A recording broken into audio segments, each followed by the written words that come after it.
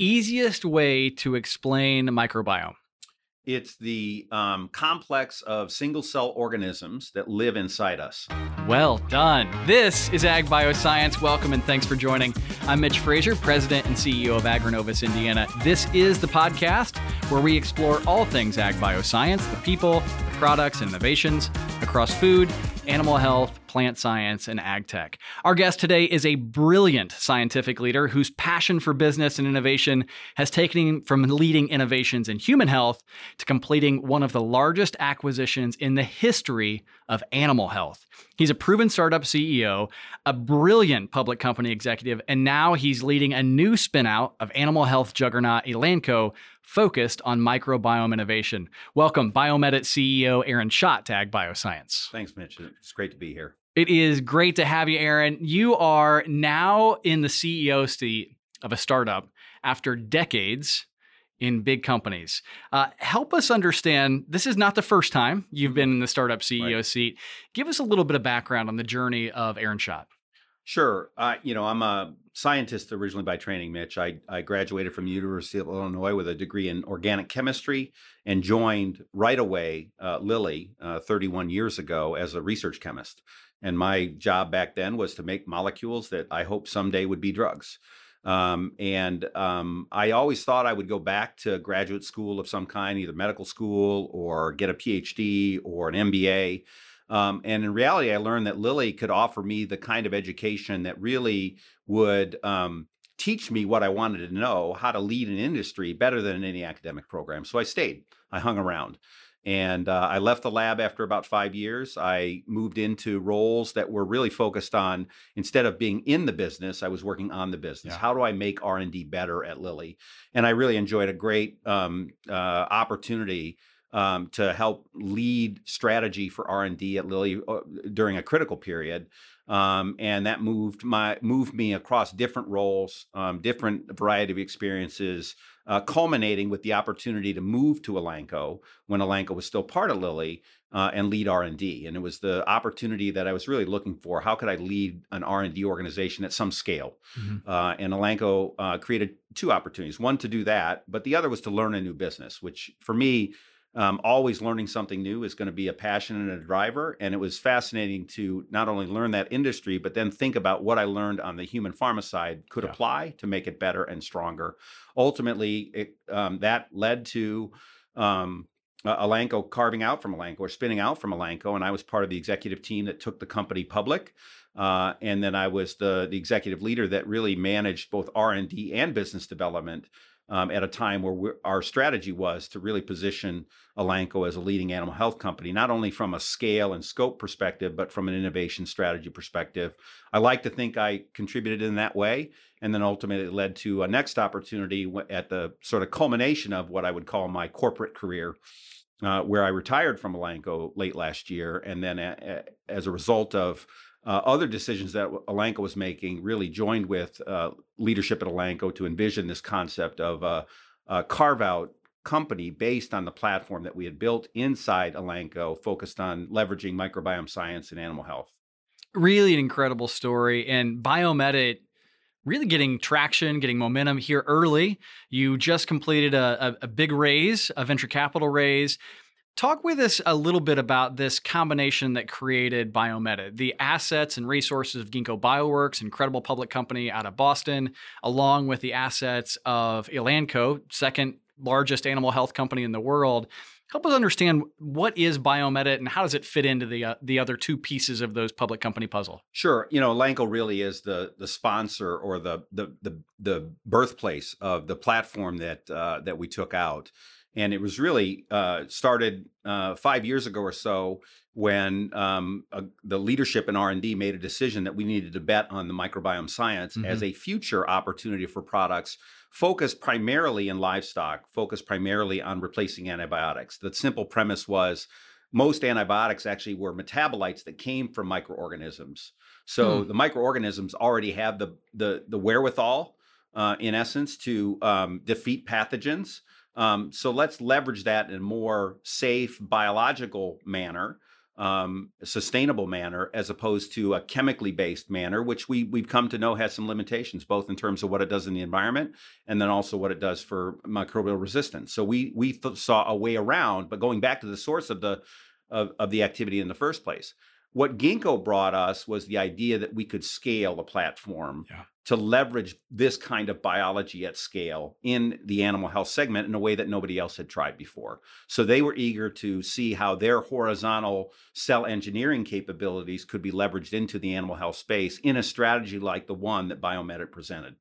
Such an interesting combination. If you look at two big public companies, innovation at their core, partnering with and creating this really young, hyperspeed focused BiomEdit. Really incredible. You just completed a venture raise, so I want to talk a little bit about that. Best I can tell, one of the largest Series A animal health investments, certainly here in the Midwest, maybe in the country.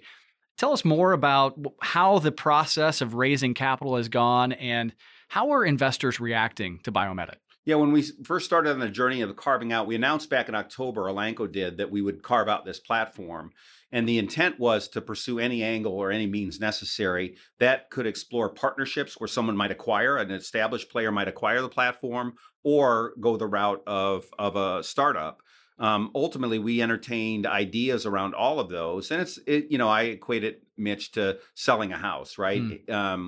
You don't need everybody to like what you're offering. You just need one buyer. So I think our strategy was to find the one unique setup that actually allowed us to converge both the strategic interest and the capital sources into something that would be unique and scalable. I think you'll recall late in the year is when we started to see signs that the biotech marketplace was going to really struggle.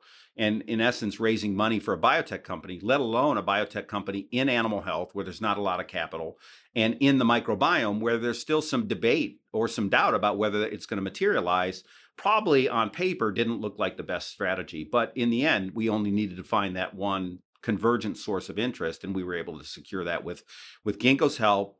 They have in essence, an incubator called FermentCo, where they already have some investors in their camp.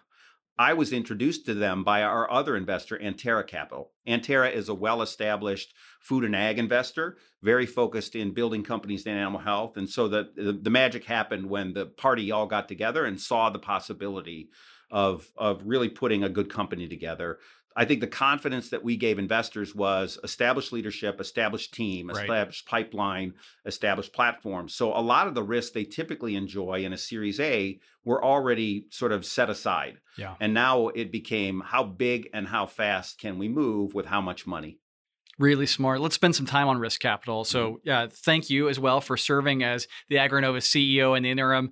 Always fun to sit with your predecessor and have a conversation like this. So really appreciate it. But you and I have talked a lot about this idea of risk capital, specifically venture capital. And it is a really critical asset to building the economy of the future. Raising capital in the Midwest, so maybe we can set aside animal health, but just in general, raising capital, venture capital here in the Midwest is one that is challenging at times. What do you think is needed? As you sit here and you sort of look back from this experience that you had at AgriNovus, but your experience more specifically here with BiomEdit, what's missing and what can be done to really address this capital gap? Yeah, look, any good venture consists of three things that need to be in place for it to succeed. One is the source of capital, two is a source of ideas, and three is the source of talent that can prosecute that. The Midwest has a source of talent. There's no question about it. Indiana, in particular, with Purdue and other universities, we can mount credible founders, scientific leaders, and scientific staff to drive a venture. The source of ideas comes with that, but we also have great companies that, in our case, has surplus concepts that they could prosecute, but are limited by their own balance sheet to do so. So what the missing ingredient, I think, at scale is really a source of capital. There's not a dearth of capital in the world. There's an abundance of capital. So the real question is, how do you get it to train its eyes on this opportunity space?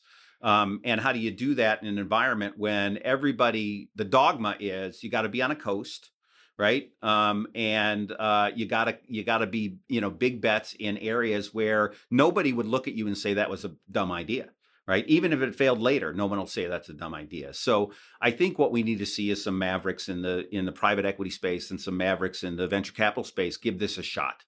I think what Indiana particularly can do better is trying to find those people and encourage their engagement, participation. That's where we can do more and should do more. And certainly part of what I want to do is be a case study for why that makes sense.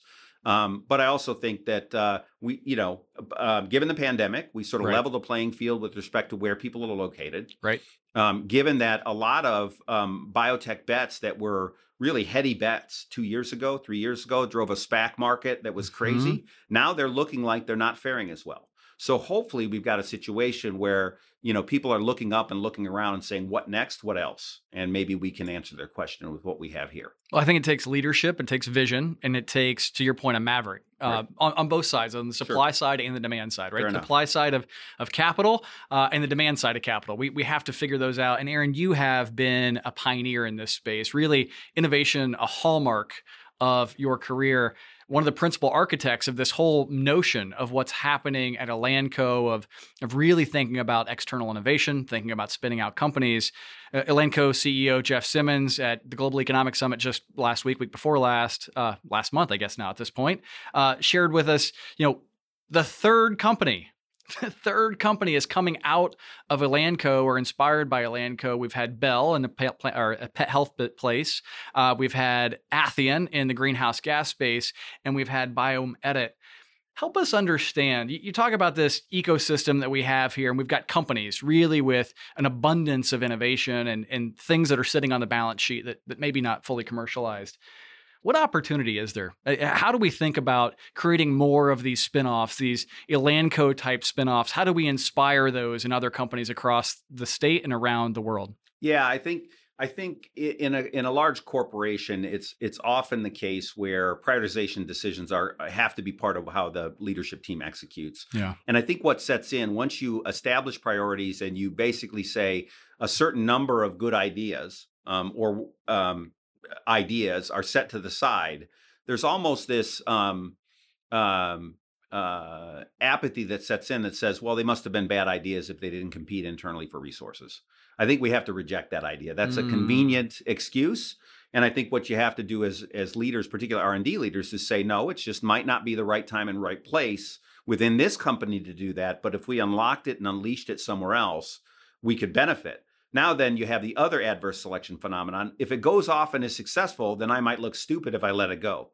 And I think you just got to suppress those urges to look dumb on either side of that decision, right? Dumb for having started it in the first place or dumb for letting it go and it succeeds. In the end, you want an abundance of innovation, and good businesses find a way to get the value out of it, right? Yeah. Whether or not they're going to capture all the value, I think the craziest thing they can do is make it worth nothing, right? By doing nothing with it. So I'd rather have some percentage of many things than a dominant percentage of a few things, if you ask me, given that the risk and uncertainty is part of the game. One of my favorite pieces of advice you've ever given me is we have to maximize for minimum regret. Right. And that is Actually minimize the maximum regret. Yeah. Yes, that's what I mean. Yes, Yeah. yes. Well done. Yeah. Yeah. See, I've already screwed it up. It's perfect. But it's so true, right? We have to think, okay, not optimize for the downside, Right. optimize for the upside. And that is a fundamental shift, I think, for many as we think through what can be possible in this economy. Last question, Aaron. BiomEdit off to a strong start. We've talked about what's happening. What's next? Yeah, so BiomEdit is obviously a post-Series A company. If you think about what we need to do, we need to prove we belong, right? That we've established ourselves. Now, we've got a good starting point because we've got good assets and great people. I've got 20 employees already, including myself. And so we're not in that phase where we have to build too aggressively. We have something that we can execute. So it's really finding that discipline of execution. We're in a lower friction or almost a frictionless environment compared to being in Elanco. So the great news about that is you can move freely around. The bad news about that is you can slide right off the edge if you're not careful. So we've got to put some controls in place and some discipline in place. At the same time, we got to get our story out there. We got to make sure people appreciate that this just wasn't something Elanco gave up on, but it's really something that Elanco believes in and just found a different way to do it with Ginkgo's help and with the backing of key investors. And of course, that leads to hopefully some near-term milestones around progress in the pipeline or some partnerships. that reflect that progress in the pipeline, but also setting up for a next series of funding. We are not a company that's ready to be publicly financed. We're going to be private finance, and we may try to enjoy that status for as long as we can, given market conditions. So my job as a CEO is to always be on the lookout for opportunities to partner, raise money, or drive the business in a profitable direction with great focus and speed. So that's the trick. Speed counts. Yep. Speed counts. He is Aaron Schacht, CEO of BiomEdit. Aaron, just a delight to see you. Thanks for spending some time with us. Yeah, great to be with you, Mitch. And thank you for tuning in to Ag Bioscience. Get the latest Ag Bioscience news and insights from discussions just like this by subscribing wherever you listen to podcasts. And while there, you can always access our entire library of archived episodes. You can always learn more as well online at agrinovusindiana.com. And on behalf of the entire Agronovus team, I'm Mitch Frazier, thanking you for listening. We'll see you again real soon.